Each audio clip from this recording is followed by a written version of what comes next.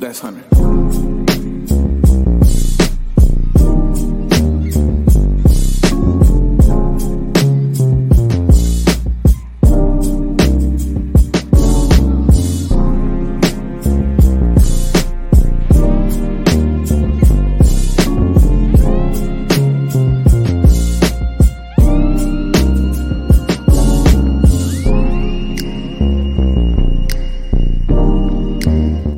Y'all, so we are back with another episode of Monday Night Take, man. So this is our last episode of 2022. Crazy. Last episode of 2022.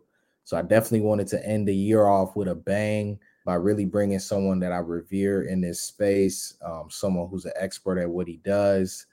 We got none other than himself, Coach Gene Austin, in the building, in the house. And, you know, he's going to talk tonight about making sure that your business is bank ready, right? And bank ready trademarked as well. So shout out to him on that. You know, he secured that. You know, someone that I've known for the past couple of years. And, you know, when it comes to business, I feel like there's not really anybody else that really comes first thought of mind when it comes to talking about business credit, when talking about, you know, the government overall, how you can leverage the government, the SBA, to really grow your business. And these are conversations that we really don't always have. And, you know, it's good to talk about the stock market. It's good to talk about the charts. It's good to talk about all those things. But you got to understand businesses at the end of the day, man. You got to be able to really understand businesses, because what's trading on the stock market is a business. So if you don't know the principles of business, if you don't understand that, it's going to be difficult for you to be a trader and investor. So these are the type conversations that I like having, because you can always learn something from this. A lot of people think that, you know, everything in life is just like a dollar sign, get rich quick, get rich that. But nah, it's more to it. There's some principles and some practices that you really got to go along and follow. So, you know, we have my brother, Coach. I'm going to allow him to introduce himself. And we're going to go ahead and get this party started, man. I appreciate you joining. Yeah, man. Can y'all hear me okay? Yep, we hear you loud and clear, brother. Fantastic. Shout out to everybody that came out, man. My name is Coach John Austin. For those who don't know me, I've been in this business space for 17 and a half years now, man. I think next May, like mid-May, will be 18 years. Crazy to say that. It's been that period of time that I've been in this thing, man. Newly trademarked brand, bank ready. I love it. Started out in the real estate space when I got laid off at Baylor back in 2003, 2004. I was flipping houses part-time. And in that cancer research space at Baylor. So shout out to that research background, but got laid off and I'm like, okay, what in the heck am I going to do? You know, I got a kid, family, house, what's the deal? So I jumped into real estate, fast forward into that, got minority certified and started to really get into the business of it. Cause I got to make this thing work. If it doesn't work, then I'm on the streets. I don't know what else to do. So I got to go all in. I got to get 10 toes down this thing. And got into the business of it, turned it into, let's say, 2008, 2009. I'm on the board of directors for this company called NASCO in Dallas there. And we were working on end up having a 5-year, $1.2 billion contract that we were able to work on, man. And that was my first major jump into this space called contracting with the government, contracting locally. And that took off into what you see now. Not mainly in the real estate space, but in the business strategy space, right? Yeah. And being bankable has always been where you have to be, and understanding how to plan your way into it. Because trust me, I didn't fall into this thing by accident. Everything we've done, even my first plan that got that deal done, was an actual plan I had to write and sit down and write and get accepted by a few people before they even let you in the door, man. So that's me in a nutshell. What got me here today, man. Nah, I mean, that's powerful, man.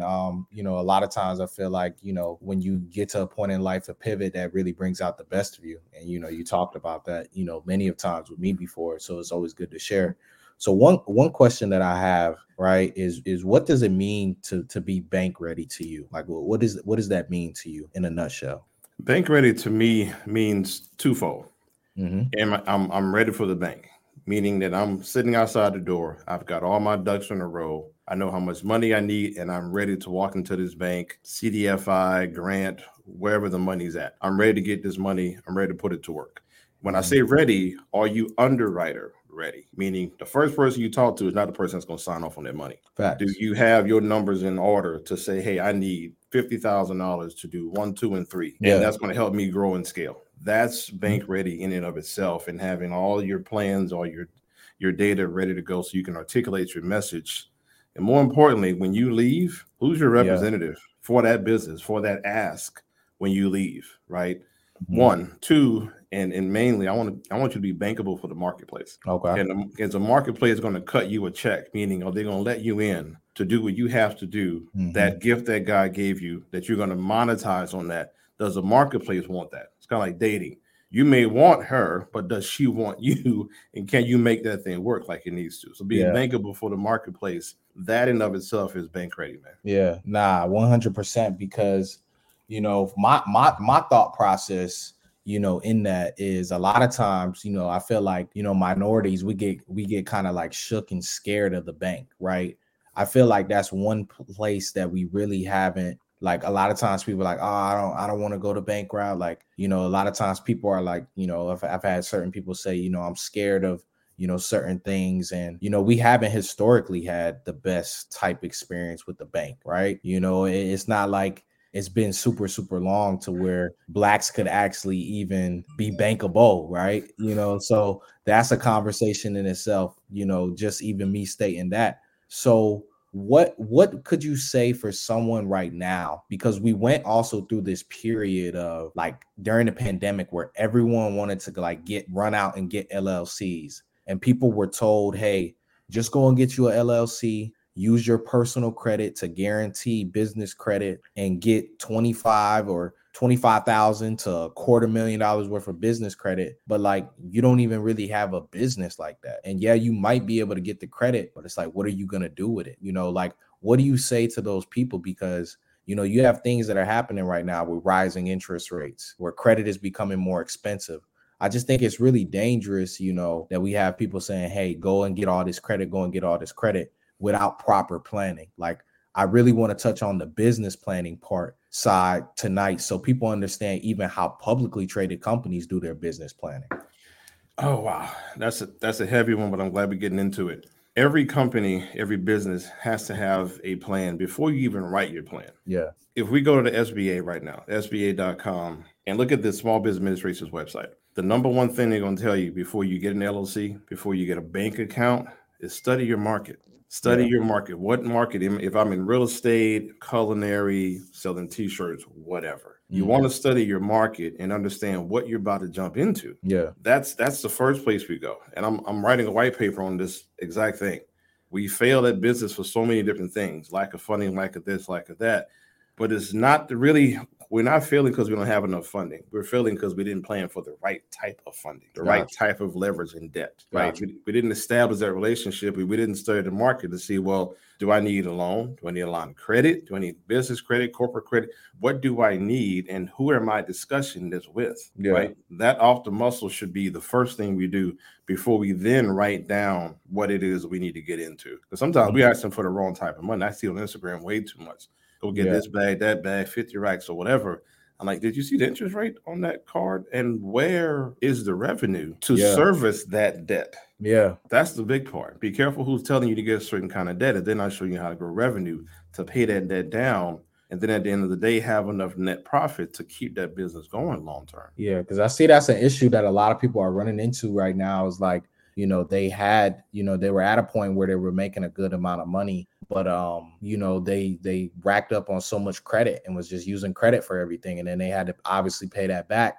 And then, you know, now you're seeing that even in the stock market space, where you had a bunch of growth businesses who were cash flowing pretty nicely during the pandemic and even pre-pandemic, right? But then that cash flow kind of like got minimalized, right? And then they racked up a bunch of debt, and then that debt got more expensive. And now what's happening is, you know, these businesses and people are hurting because they racked up on a bunch of debt very quickly when money was very easy, right? Where money was very cheap. And so can you talk about that, how the way that business changes in a recession too? Like, I don't think people understand that as well too. Things get tighter, budget gets tighter. I hear a lot of people talking about, well, you know, people are getting laid off, etc. I mean, that's what's going to happen when budgets get tighter. The first place they go to is employment, because employment is your biggest expense as a business.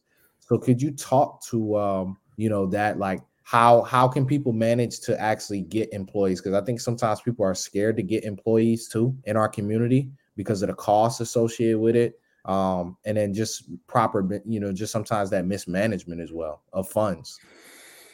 Yeah, mismanagement of funds will kill you. Mismanagement of not having policy, procedures, and just SOPs, period. We all start off as solopreneurs. All of us do. And shout out to everybody who's trying to start out the gate. Everything you're doing, please document every task, every tittle, every little bitty thing you're doing. No matter if I'm offshore, when I was doing safety contracts for Sparrows Offshore, or if I'm doing my own business in real estate for my clients, document everything. At one point in time, you're going to have to take your hands off the wheel. And when you start scaling, you've got to be the intellectual property and allow someone else's skill set, who's good at admin, who's good at social media, who's good at X, Y, and Z, to take that over, right? And then let you, again, be the captain of your ship and allow that to work for you. Hiring somebody, man, please hire. I'd rather get 70% of somebody's best work than 100% of mine, because I can only go so far. So for entrepreneurs, I mean, VAs are phenomenal. Hiring kids out of college is phenomenal. Tapping into the legal resources at the university systems is phenomenal. So please do not be afraid to hire, man. Yeah, I recently hired like pretty much like my first employee, and it's someone that's pretty much in school right now, and it's really been a blessing, for me. Like, and that was one thing I think I can even attest to this and talk about this. I think it's part of the cultural trauma that we go through as Black people, where we're sometimes like conditioned to, like it's difficult sometimes for us to work with other people because a lot of times there's a lot of backstabbing, right? And I think part of it is the procedure, the business planning. I think a lot of times, they talk about in real estate, you make your money at the table. Well, also, I believe the same thing in business, right? You make your money at the deal table, right? So when you're drawing up the plans, when you're drawing up the execution, all of that, that's where you really make your money. And then you got to go out there and do it. So, I think that's one important part that, I wanted us to like really mention as well, too. Like, what would you say, like, what spaces can people get in? What rooms can people get in? Because a lot of times, I'm saying you're going to this room, you're going to that room, and you've been able to kind of maneuver yourself, right? Don't let coach fool you here, man. Coach is in the room with some heavy hitters.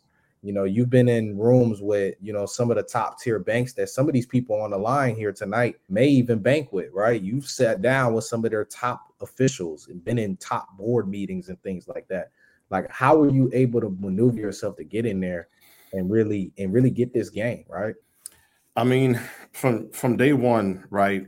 And shout out to actually going into, a lot of us not college. Let's put a pause on that. We knock the college system too much, and networking within that space is powerful.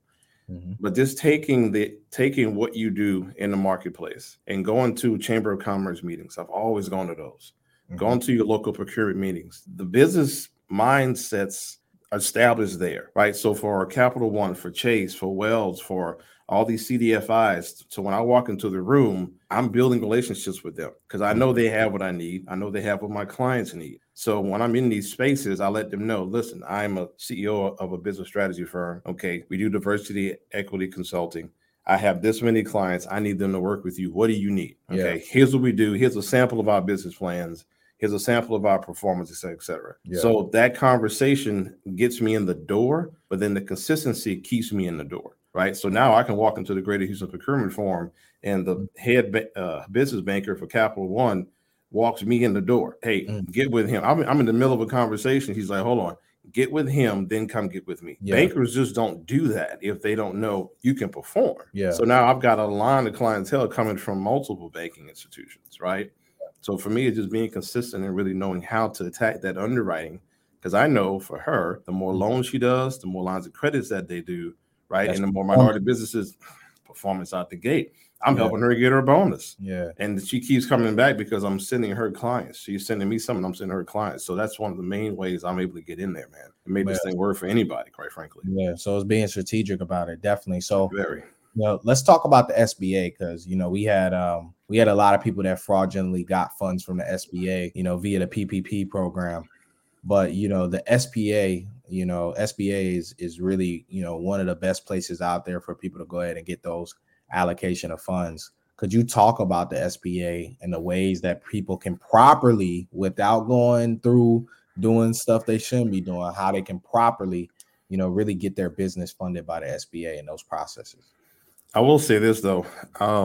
I do a lot of business acquisitions and financial due diligence and operational due diligence on companies when clients of mine are buying an existing business. We can get into that later. But when I'm looking at these tax returns, there's no reason why you need to fraudulently go after these funds. I probably go over 10 businesses a week, and 9.5 out of 10 of them on their tax returns, you'll see PPP loan paid off, PPP loan paid off, PPP loan forgiven, because they have a legitimately structured business, and they took their real tax returns and applied it to this program that some of us said was a scam or they were afraid of it. But that's why I say we got to start doing business the right way, and you'll get the benefits of that. So when it comes to the SBA has approved lenders, right? They'll guarantee between 70 and 90% of some of these loans. Okay. Now, we don't have to go to the top 5 banks, Bank of America, Wells, et cetera. You should ultimately, yes, get an account with Chase, get an account with the Big 5. But I want you to start with your credit unions, those community development financial institutions. Yeah. I wanted you to touch on that because I think a lot of times people overlook, the small community bank that might be just right there in your local county, and they're ready to work with you, and you might be able to honestly, like you said, like you have these big banks, the Bank of America's, JP Morgan Chase, etc. But these small banks right here, they will set you up. Me and you was even talking because about Citizens Trust Bank. That bank is here in Atlanta. And I was like, oh, I didn't even know, Coach, I have an account with them.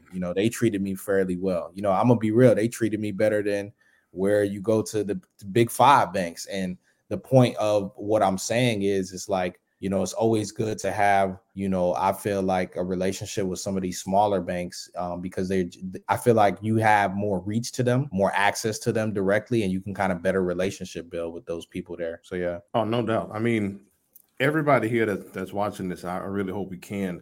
You mentioned a good word, develop a relationship with those community development financial institutions, those nonprofit banks, those CDCs, those community development corporations, right? They have money from the United States Treasury that are in here, especially for minority businesses. So you walk in there, you start to develop a relationship, and I teach my bank-ready clients this. Develop a relationship with that financial institution. Let them know what you're doing. Make sure you walk in there with your NAICS code, right? Understand your industry code and tell them, this is what I'm trying to do. This is my background. This is this, whatever. And they will start to dialogue with you what you've got to do, how much money you need, the right type of money you need. And they have the money there for you. That CARES Act money that came from the United States Treasury went to Native Americans, Alaskan Indians, and minority businesses. But they went all through CDFIs. That's where the money's at. And if we can develop a relationship with that institution, they'll take care of you. There's less turnover because it's the same people for the most part there. They all know each other. And 9 out of 10, you can drive down Westheimer. You can drive down Peachtree in Atlanta. A lot of these banks don't even advertise. Yeah. So I can teach you how to run up a real bag and get a good money from good institutions. Yeah. You can walk away with probably a good $200,000-$300,000 hitting up these small institutions, but they will help you grow and scale your business because they're attached to the community and they have to do that. Yeah. What would you say? Great point that you made there. When going through the process, because this is a question that I feel like a lot of people, always want to ask when it goes back to you structuring, right? When you're structuring and creating your LLCs and you're creating your business, can you talk a little bit about the importance of having a holding company, right? Because I think, can you talk about, because sometimes, there's a lot of hot takes on the internet, man, where I just feel like people make a 1-minute reel to sound like they know something. And, it sounds good, but it just doesn't really do it justice. So could you talk a little bit about the holding company? Because everybody got this irrevocable trust and we can get you banking this, infinite banking. Like there's just a lot of stuff out there. I want us to like really be delicate in how we're, really speaking and breaking this stuff down so people can digest it and everyone can learn from it. So can you just talk about having a holding company and how this could really be effective for you on the tax side of things? Yeah. Public service announcement. Quit getting your advice from Instagram, please. God. 2 people. Before I jump into that question, I have to give a backdrop. A holding company is great. I have one. I have a trust, right? I've got an LLC, S Corp. Okay. Get with a CPA who understands your industry first. Yeah. Get with an attorney who understands your industry. That's your offensive defensive coordinators right there. Gotcha. They will tell you what to get as far as a legal structure is concerned. right? I don't like the sole proprietorship thing, but it's a legal entity, right? I would rather you have an LLC out the gate, but based on what your industry is doing, based on the revenue, based on the company, based on how you maneuver, you might need to start it with an S corp, right? Yeah. The holding company for Bank Ready is Austin Business Strategies, right? That company, that entity owns the trademark. It owns the intellectual property. I have a trust holding company that owns that.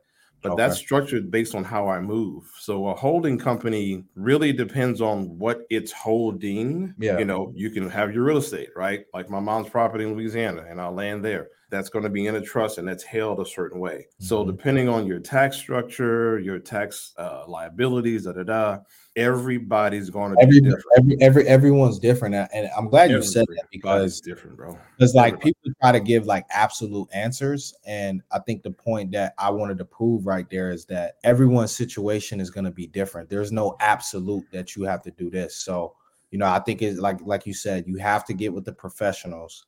You have people who are professional. I'll give a couple of shout outs to people. We have Chelsea Abrams. She's a CPA. Shout out to her. And we also have Abby, the real relationship accountant. She's very good as well too. So having a proper accounting team, having a proper CPA, like you have to go see them. I think it's important, because that kind of stuff gets thrown around. And I think that, ultimately people just, run with, okay, well, this person said this, so I got to set this up. I just think it's just a dangerous game. So I definitely wanted, you to highlight that. I also wanted to ask you a question in the past. So, we talk a lot about price to earnings ratios here when it comes to the stock market. And we talk a lot about businesses being profitable on paper, right? Producing a positive net income, not really taking on a lot of debt. How much cash do they have on hand? When it comes to you buying a business, right? So I'm going to equate you buying an existing business to just like us. We're going to buy a stock. We're buying a business that we believe our dollars as an investor will go into this company and will return us equity in return of that. So what's your process of buying businesses? Because that's also a hot topic on social media as well. Oh, you can buy this business and this and that and no one's really broke it down to, I feel like, a point where the everyday person can understand. And some people are like, what? I can buy an existing business? I never knew that. Right. So how can someone go about buying an existing business that already has payroll set up, is already automated? Even if it's not automated and it's like a storefront. I know you was telling me one time, there was a couple businesses, that you could actually go ahead and buy into. And I was like, wow, like this is information that, I know would be helpful to other people. Definitely for me, I'm like, wow, like buying a business that's already there. I mean, when you start to think about it, it doesn't sound impossible, but for an everyday Black person, that's not a conversation that you're being had at the dinner table. It's just not happening. True. But we definitely going to turn that thing up today, because I want us to understand starting a business from scratch is hella hard. Oh my God. And I've done them. I don't want to if I don't have to. Not if I don't have to. Yeah. You can buy an existing business. You can. And I've been around it for a while. We even have a service, financial diligence, FDD, where I'm combing over. Did one today for a VIP client of mine. And I don't work on the holidays, but he's making his acquisition. So before Christmas, even today, I sent off a financial due diligence report. So he's like, hey, coach, here's the business. I like it. I need you to go through all the data. And I went through 3 or 4 years of tax returns, P&L, profit and loss statements, cash flow statements. I'm looking at the SIM, the broker report, right? I'm looking at org charts, everything about this business, bank statements for the last 2 years. And I'm making sure everything lines up and this is a healthy business. There's a lot of baby boomers who are retiring. Businesses are 10, 15, 20 years old. They're ready to retire and the kids don't want to take it over. So just like you buy real estate on the MLS, there's broker sites with businesses all over the place, laundromats, lawn care services, everything from that to electrical companies, that work with the unions. So when we're looking at that, it is a real thing to buy an extensive business. And you mentioned the SBA. when we're looking at credit, right, a lot of us are going off on this credit thing, and we're trying to get credit based on our personal FICO scores, our personal history. Mm-hmm. When you're getting loans to purchase these businesses, a lot of times the owner will do owner financing to a certain percentage, if not the whole thing. Yeah, I wanted you to touch on that because I think that's important. And the owner financing, they'll set the terms, they'll set the interest, and they'll give you and that right there, that's a gem right there. I want you to expound on that because that I feel like that would help a lot of people go a long way because I feel like the lending system it's very predatory. It's very predatory towards Black people. I mean, we've seen, what was it, like 300,000 like mortgage applications from Wells Fargo not be approved for Black. It's just a lot of, so if you can find ways to go around the traditional FICO score system, I mean, man, I mean that right there is something powerful. So I'm gonna give it a game. Talk about that owner financing and how those terms can work and be flexible for somebody. Of course. I'll give an example. One of my clients now, Brother Cherry, he's buying an electrical company in New York. Okay. Right. So it's a woman-owned business already. Okay. It's got contracts already. The owner has to sell because her husband is in hospice. So he's passing and she wants to kind of let the business go. Gotcha. We negotiated a scenario to where she'll do a certain percentage owner financing. She's going to stay on as a consultant to make sure that learning curve is there, that her staff is good. And then we'll do only a certain percentage, but we'll do an SBA loan. Yeah. So the SBA is not going to look at the Black person applying for the business. They're going to look at the business itself. Yeah. And the SBA is really strong on not being biased racially one way or the other. They want small businesses to thrive. They have to. There's mandates in place, and you'd be surprised. They actually buck on banks that don't do what they're supposed to do. So you can have a business from a laundromat to, and I can even talk about how you take those businesses and go get government contracts with them later on. But that business, man, that owner financing, they know what revenue they've gotten for the last 10 to 20 years. Mm-hmm. So they'll say, okay, I'll finance X. Here's the numbers. Here's how much revenue it is. Pay me X amount for 3 years. I'm good, right? Let them even get paid as a consultant or as an owner to help you through that piece. They get a little extra money. They come in once in a while. They'll help you out, but you run it. But you're the owner. You're not the one actually doing the work necessarily. So it can be a very, very passive situation. You know what I'm saying? No matter what the business is. But the owner financing piece is you and that owner saying, hey, I'll do a certain percentage owner finance. But the SBA loves existing businesses, and they'll even fund you to expand another location. Mm. So the SBA has a ton of capital for that, a ton. They'll do a 504 loan, or they'll do like a 7A loan product, sometime with a 504 piggyback is what it's called. Okay. So there's a number of CDFIs, a number of SBA approved lenders that love those type of businesses because they've been cash flowing, and you teach your guys how to go through the P&L statements, things of that nature. Yeah. So the same thing you do when you're looking up a stock, which is a company anyway. I want to see how healthy this business is. Yeah. So it's the same. Exactly. So it's the same principles. And I think that basically the same. I think that people have to, and this is why it's important to understand the principles of business, right? Because a lot of people have been getting clapped in the stock market this year, Coach. Mm-hmm. And I told them, pay attention to the principles, the things that are showing you right here on paper, right? Take a look at the way that these companies are moving.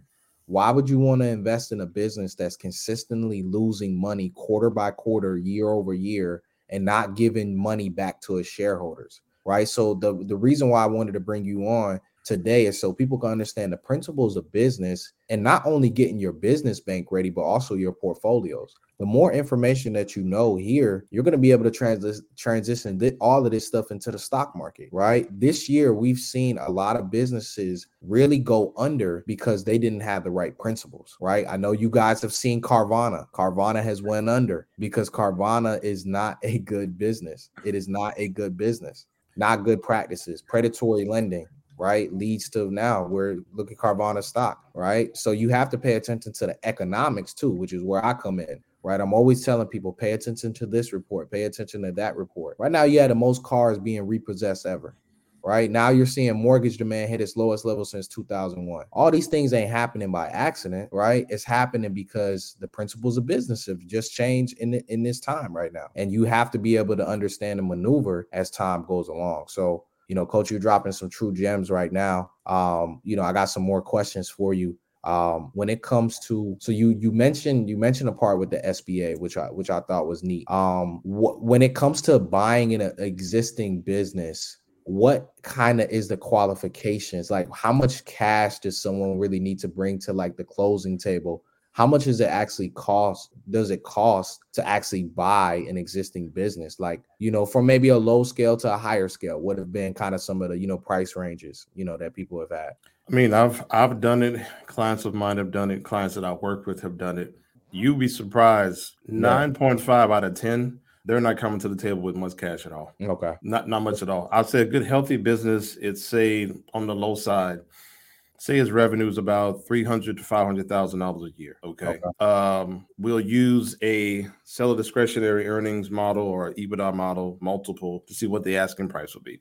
Okay. So let's just say the asking price is, let's just say 400,000. Okay. All right. And we negotiate that. This is a nice round number. They'll owner finance half and we'll finance the other half. Okay. We can do a deferred down payment situation to where the down payment, again, this is a business now. I'm buying their asset, their intellectual property, everything, staff, everything. FF&E, furniture, equipment, contracts, their relationships. I'm getting everything, right? And you got to realize, though, this is this person's baby that they've ran for 15 plus years or so, right? 7, 8, 10 years or so. So I get everything at my disposal. So when I'm doing these due diligence, I look at it like you buying a restaurant, like you buying. I'm gonna use it. You buying the hottest restaurant in town, and they wanted to sell it to you. And guess what? People already come there to eat. You just took over. You just bought it. Like you. I mean, I'm not saying that you're not putting in any work. You are, but I'm just saying they already did the hard work for you. Everybody already know that they make the best mac and cheese in town. They make the best baked beans. They make the best burgers. You feel me? So they know that they come in there. It's your job to just kind of like now. How can you scale it maybe further? How can you add some new infrastructure? Right. So. It makes sense. Yeah. You know what's crazy is like now that you're talking about this right now, right? It actually makes sense because a lot of times this is where I say you got to pay attention to how things change in real life. I know when I was growing up, right? When I was 8, 9, 10, 11, 12 years old, there would be certain places that I would go to that would say, hey, new management under control. So it really makes sense now, right? New management under control, new company took over. It really makes a lot of sense now how it actually happened. So I just feel like a lot of this stuff we already really know, but we've kind of just really been oblivious to it and really just wasn't really paying attention. But it's really kind of eye-opening to me. I want to add one more piece to that if we can, right? For everybody out there that's like, wait, hold on, I can do this, right? We, especially the culture, we try to get things so quick. Sometimes we fall for the scammy social media, this, that, the third, all the bad advice. Mm-hmm. If you took that same business idea and you turn it into a model, a business plan of how you're going to take that existing business and sustain it and then scale it over time, you're buying not just an asset, you're getting the bank statements too, by the way. Don't forget.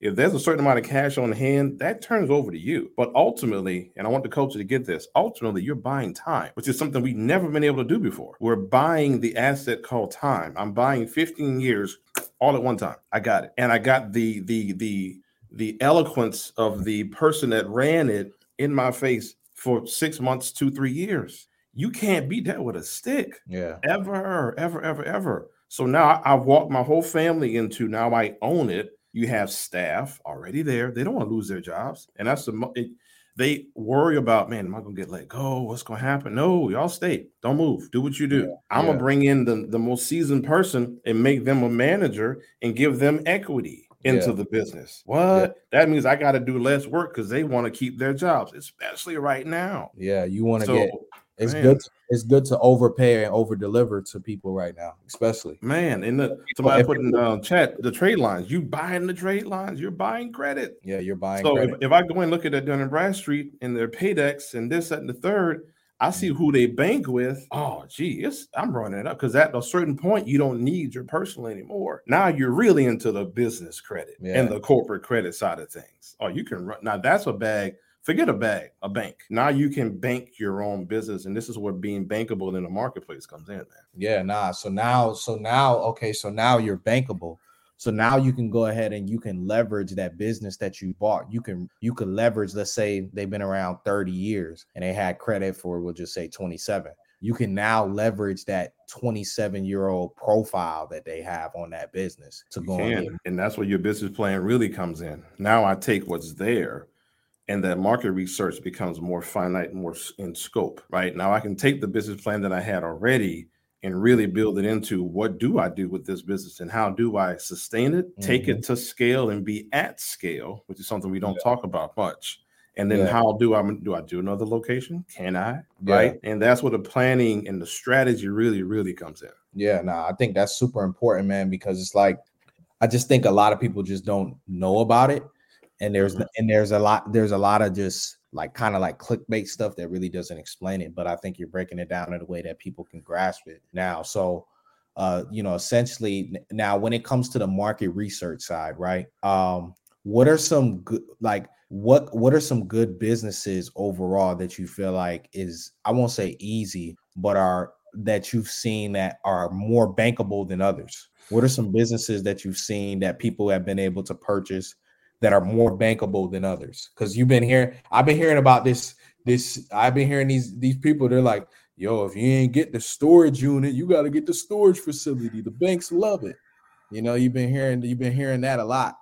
So what would you say is like some good business ideas that people could, that banks are like, hey, we like to lend on this? Because banks, when it comes to the business side, they're lending based upon profit. They want to see what are you going to be bringing in every single month, every single year. They want to know, hey, is this worth the return? It's not like, for example, can you just pay this car note payment or pay this mortgage payment every month? They're not looking for that. They're looking for, how long can this business last? So what are some good businesses that you think, people can tap into?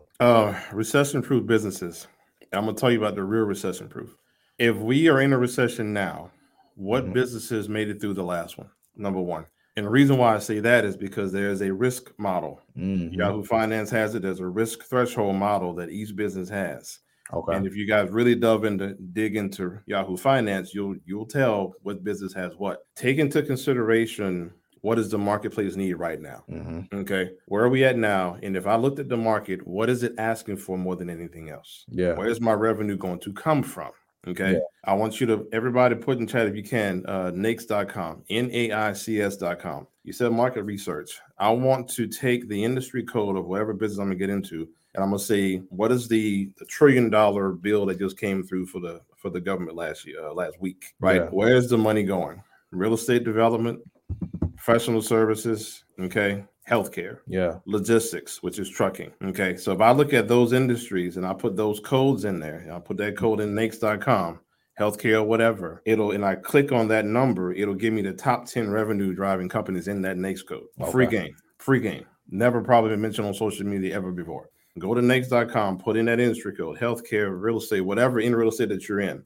And you can tell what those top 10 revenue driving companies are doing, how long they've been doing it. And that'll tell you right there, if they were doing this in 06, 07, 08, and they made it through till now, where's the government putting money at right now? So where I can fall in line with that business and with that industry to make sure I can make my moves there. Yeah. If you do that research, clip that, study it, man, listen, if we do that, we'll get away from, well, God told me to do this. Listen, faith without works is dead. This is the work. And it's not hard work because the data is there. We just have to know how to attack the data. Yeah. But studying that market, and when I said be bankable for the marketplace, if the marketplace is asking for more trucks to hit the road, but where is that money for trucking going? In logistics, where, right? For real estate, as affordable housing, y'all see these big firms buying up all these residential houses and doing this whole rental thing. How do you get into the game? Housing authority, things of that nature. So the money is there. We just have to study the market and where is the government spending the money, follow the money, and that'll tell you where to go. Yeah. So following the money. Now it makes sense because, we hear a lot about government contracting as well too, and following the money.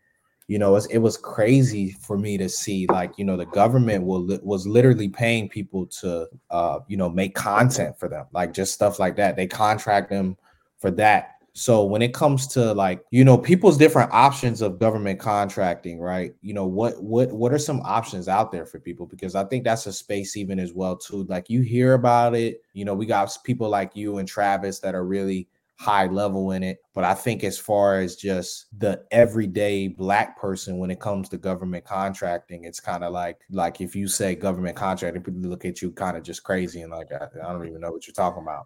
And the reason why we got to have these conversations because This is what we should be talking about. What is it? 8:40 at night here, 7:40 where coach is. These are the conversations we should be having.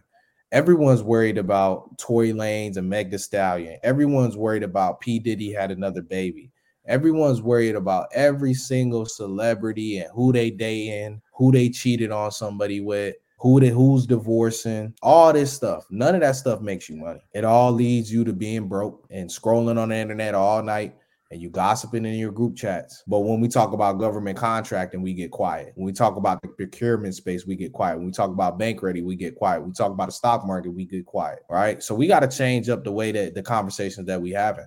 I'm looking to change the conversations. Most 23-year-old men want to have conversations about women and weed and just BS all day. I don't want to have that conversation. I want to have a conversation about money. How can I grow spiritually, not just financially, but also how can I grow in my educational and health as well too. So these conversations right here, even I'm learning. I don't know half the stuff that coach is talking about right now. But best believe I'm taking a lot of notes mentally. I'm going to go and look some of this stuff up. And guess what? We're going to end up coming out on top from it. So these are the things that I feel like we got to have more conversations about because, you know, coach, I know when you're going to these meetings, it's not a lot of black and brown people that's necessarily up in these meetings and spaces. And how can we change that? We keep talking about reparations, but we ain't even ready to repair ourselves. How can you talk about reparations, but we're not even acknowledging that there needs to be repair within ourselves? We haven't had no type of change of mindset. So, you know, I think it's super, super important that, you know, we touch on this stuff, man. And what you're giving is what a lot of us, we don't know, but we're looking to know. So we want to thank you for that. Yeah, man, I really appreciate it. I mean, I can hang around me for 6 months. I'll change everybody's dynamic. And I'm not saying that for clickbait, to sound whatever. We're not the number one diversity equity consulting firm for nothing. And I'm not the best business strategist for nothing. I put a lot of time into this stuff, like a lot. And when we say government contracting, when we say, for me, the art of procurement, I'll reparate. Okay, if we're in the United States Corporation, go to White House, go to Dun & Bradstreet and put in the White House Corporation and go see who the principal officer is, Joe Biden. Everything's a company, man. Every state has an EIN number. Yeah. This whole thing's a business. Everything's a business. So we want to talk about reparations.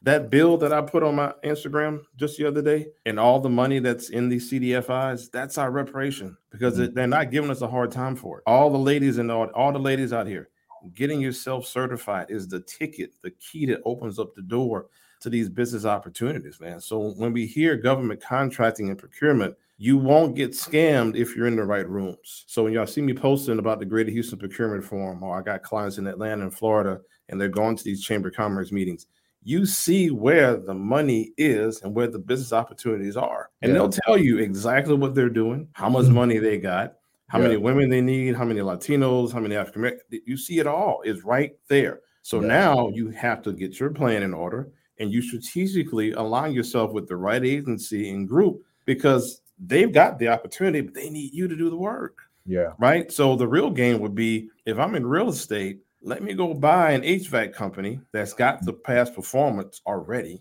Owner finance that bad boy, put it underneath my umbrella. And now I have a joint venture contract with the owner. So that's my company now. And now I can go be a subcontractor on this medical center project going on right here in Houston. I don't need to have done AC work 50 years. I've got it already. Right. And that's a contract with the government because government is school systems. Right. All universities, that's government. University of Texas, LSU, all that's all government. Right. So if they're building a quad out at PV, I mean, I've got a government contract with PV and the SBA. Teaching the same thing over there, same stuff. And can you talk a little bit about, because I've heard this and I want to test a valid statement of this. Like the government can't buy certain things from corporations. They have to buy it from a middleman per se. So for example, like the government can't just go and buy Apple iPads from Apple. They got to go and get it from a third party seller, right? And so could you, and I'm just using that just as an example, it can be used for other products as well too. But could you talk about that, like setting up things like that? Because people are making a killing from being, you know, a third party source, but contracting with the government and pretty much becoming the middleman. And how I feel like a lot of times we use middleman services as Black people a bunch, but we never take advantage of middleman services. Like I don't think we take advantage. Everything we use in the United States of America is a middleman service. When you go and spend right now, you want to go to Chick-fil-A, you about to use Visa. Okay, so Visa is the middleman service that's giving your money right from you to Chick-fil-A. Visa is the middleman service. So how can we become that middleman service for the government? I want to use a different term, and I'm actually glad you brought up middleman, because according to the FAR, Federal Acquisition Regulation, that's like the Bible for government contracting. Okay. Be careful, everybody, and I'm so glad you brought up. I know you talked about it earlier. That middleman thinking is going to get some of y'all, just like PPP, in trouble because you have to be doing the work. So I'm glad you brought it up, right? Okay. I want us to all think about, how am I going to be a vendor on so-and-so's list, right? Because you got to do the work. So if there's a contract out for, so the Federal Aviation Administration, they buy everything from paper clips to missiles. Yes. Everything in between. So to do business with them, you have to be certified so they know who you are. And they only do business with other businesses, right? Not with people per se. Correct. So you want to be a vendor with, like, I'm a vendor with HISD, with City of Houston, Fort Bend. I'm a vendor with multiple agencies, with the Port of Houston, all that. When you're a vendor, now your vendor company provides a service. What is that service? There's a certain code. That NAICS code comes up again. What is that code? Who are you? Because they'll ask you, well, what is your code? Is it professional services? Is it financial services? If I'm a vendor providing MacBooks and computers and whatnot, there's a code for that. Now, sometimes them as vendors have their own codes. They have a translation. Everybody's got their own little system, right? So you sign up as a vendor to do X. If there's a contract on the table, hey, we need 1,000 MacBooks. Okay, I'm going to be a vendor and I'm going to provide you with that. You pay me X. Here's my cost. Boom. And it's really that simple. And if you're providing MacBooks, professional services, landscaping services, painting services, whatever, you're providing a product or a service for that agency, and you as a vendor can do that. Yeah. It's really that simple, honestly. So it's all about being a vendor. So good. I like how the terminology, right? Yep. So it's all about setting yourself up to be a vendor. I think that's powerful right there. So so doing all of that, you talked a little bit about it earlier, but we always see the lies of like, hey, I'm heading to this procurement meeting. Can you talk about those meetings? Like, what goes down? Why should more people get into those rooms, right?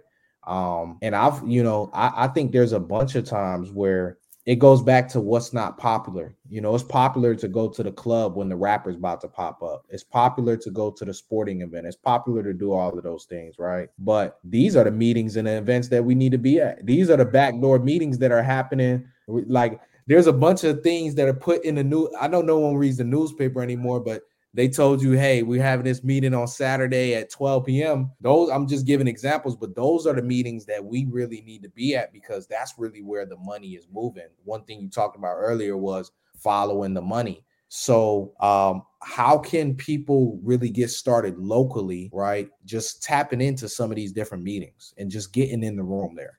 Whatever city you're in, Houston, Atlanta, wherever, main metroplex, you want to Google Atlanta Procurement Forum, Atlanta Chamber of Commerce, Atlanta City Planner, Economic Development Director, right?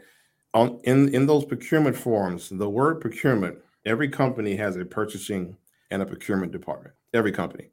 They purchase and procure, bring in every tablet, but every service. The government does training. They do so many things in the city. So I'll say Houston, for example.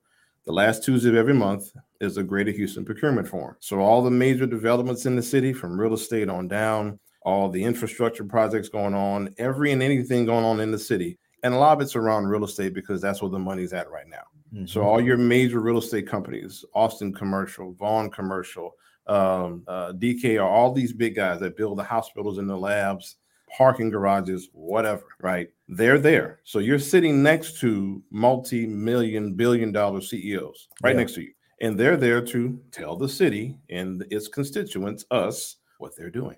And so it's just like in the movies where you see everybody come to that meeting and all the board members from that city, they're all sitting down there and they're telling, hey, we got plans to build this $41 million whatever here. So those are the meetings that you're talking about that people got to get into the room. Got to. And you gotta rub elbows with those people because, man, these people are touchable and attainable. So, you just being in the room, they're gonna take notice and say, hey, and that goes back to that point of really networking. Like it's super, super, super duper important, right? To network with people. And shoot, I want to network with people that got $1 billion or $100 million. And they got it to spend. I'll give you an example, right? There's a program in Houston called a Section 3. We've heard of Section 8. Everybody heard of Section 8 housing, right? But there's Section 3 affordable housing, community development certifications and platform. Yeah. Ms. Catherine has a budget of $400 million in just her office alone for real estate development in the city of Houston. Yeah. Everything I'm saying happens in Houston happens everywhere else. Exactly. So that's the masterminds you want to. I need to go find the Atlanta Miss Catherine. Yes. Yeah. Well, I can help you with that. Yeah. But go to the Atlanta Procurement Forum, go to the Atlanta Black Chamber of Commerce, and the mayor, the city procurement directors, the economic development directors. That person right now, they are developing the economy for the whole city. Everybody's city has a 5-10-year plan. Exactly. If you go read the city plan, go just Google it. Any city you're in, 5-10-year plan. It'll tell you what they're doing. Nothing happens by accident.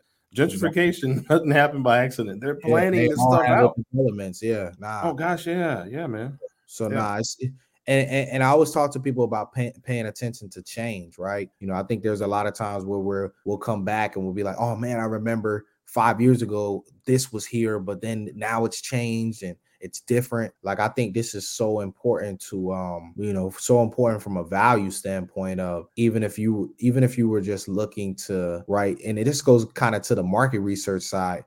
You want to know where you're placing your business at, right? You want to know exactly where are you set. If you're setting up a storefront, where are you placing that storefront? What other things are coming near?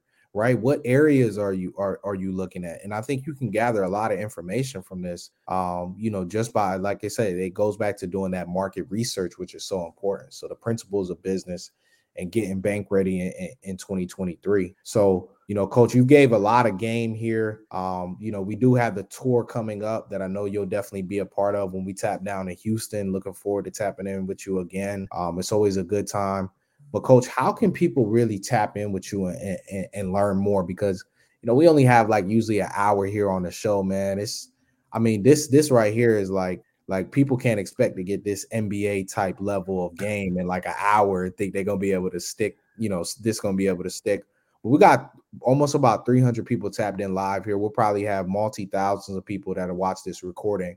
But how can people tap in with you and get this information? How can they get started with you? Because you got a lot of things to share. We'll definitely do a part 2. But how can people tap in with you and really get started with a lot of this stuff?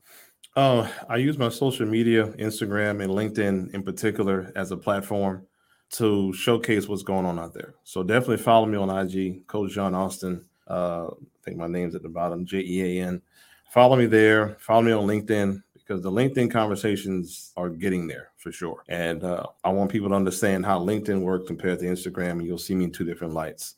TheCoachAustin.com is our website. Go there, look over the website, and see what I put out. We have a news curator. We got a news ticker. We've got free grants on the website. We've got a bunch of things there. And those of you who want to work with me and say, hey, Coach, I want you to help my business get bank ready, there's a bank ready tab.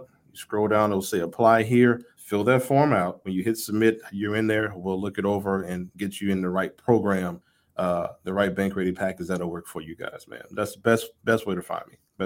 Yeah, definitely. I want to say, man, I really appreciate the game that you've given.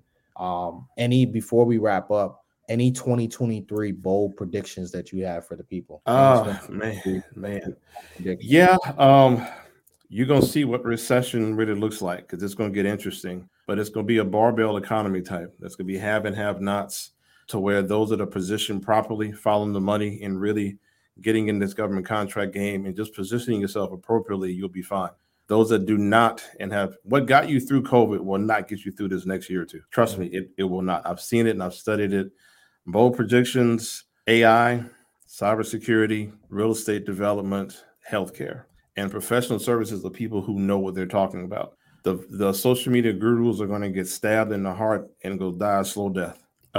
quite frankly. But if you can find yourself a good recession-proof business that's been around for 10 to 15 years, you will sustain your way through and cash flow your way through. Some of us won't even feel a blip through this thing. And that's going to be my prediction. A lot of us won't feel a blip, but some of us are going to get really clapped on.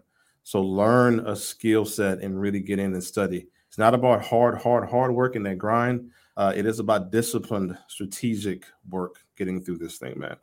Stock market's going to rebound pretty decent, but it's going to be some nasty stuff in the water, man. So please do not just sit by and wait and let this thing happen.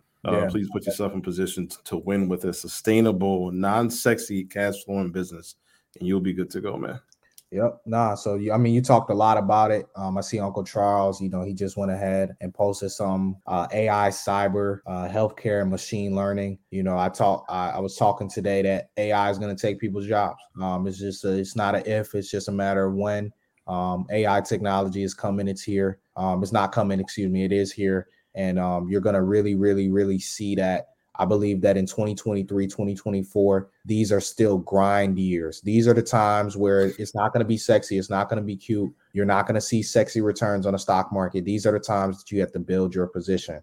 So the message that I leave you guys going into 2023, do not allow your 2022 to define you. If you lost money this year, if you made some mistakes, cool. Guess what? Get back up, right? Continue to go out there. This is a marathon, not a sprint. A lot of people thought that this was a sprint. A lot of people thought, you're going to get rich quick. You're going to become the best options trader, the best business guru. You're going to get $250,000 in business credit, and you're just going to go ham. And a lot of people really got clapped because of not having the right expectations. Anything that you want to do in life is going to take time. So you have to be patient with yourself. When it comes to business, when it comes to investing in these stocks. Tonight's episode, I feel like really taught you why certain stocks ain't moving right now, because there's a lot of moving pieces and parts into what's going to make these businesses really grind, right? And I guarantee if you go to some of these meetings that Coach is talking about, you're going to see the topics covered like AI, cyber, healthcare, machine learning. You're going to be able to see where the government is looking to spend money in certain school systems, in certain areas, in certain counties. You're going to be able to directly see the change that's happening. Now, the question I'm going to leave you with, are you still going to be a consumer of this change, or are you actually going to become an investor? Because Black people have a bad habit of being consumers of change and never being investors of change. So that's how I'm going to leave y'all here with this one. We'll see you in 2023. Coach will be back, and we'll be in Houston. Tap in with us January 19th, 18th, and 19th. Tap in with us. We'll be in Houston, and we'll be dropping some game. We see the GOAT stepped in, Mark Monroe. You know what it is. He's coming back next year. We got shows lined up here Monday, Tuesday. Rumors about a Wednesday show. So the Come Up series is the #1 place for you to be. We're going to have action-packed information all days throughout the week, giving you guys this game and this stuff, man. So we appreciate y'all. Coach showed out tonight. Shout out to Uncle Charles. Shout out to all you guys, man. And we appreciate the love. Peace out.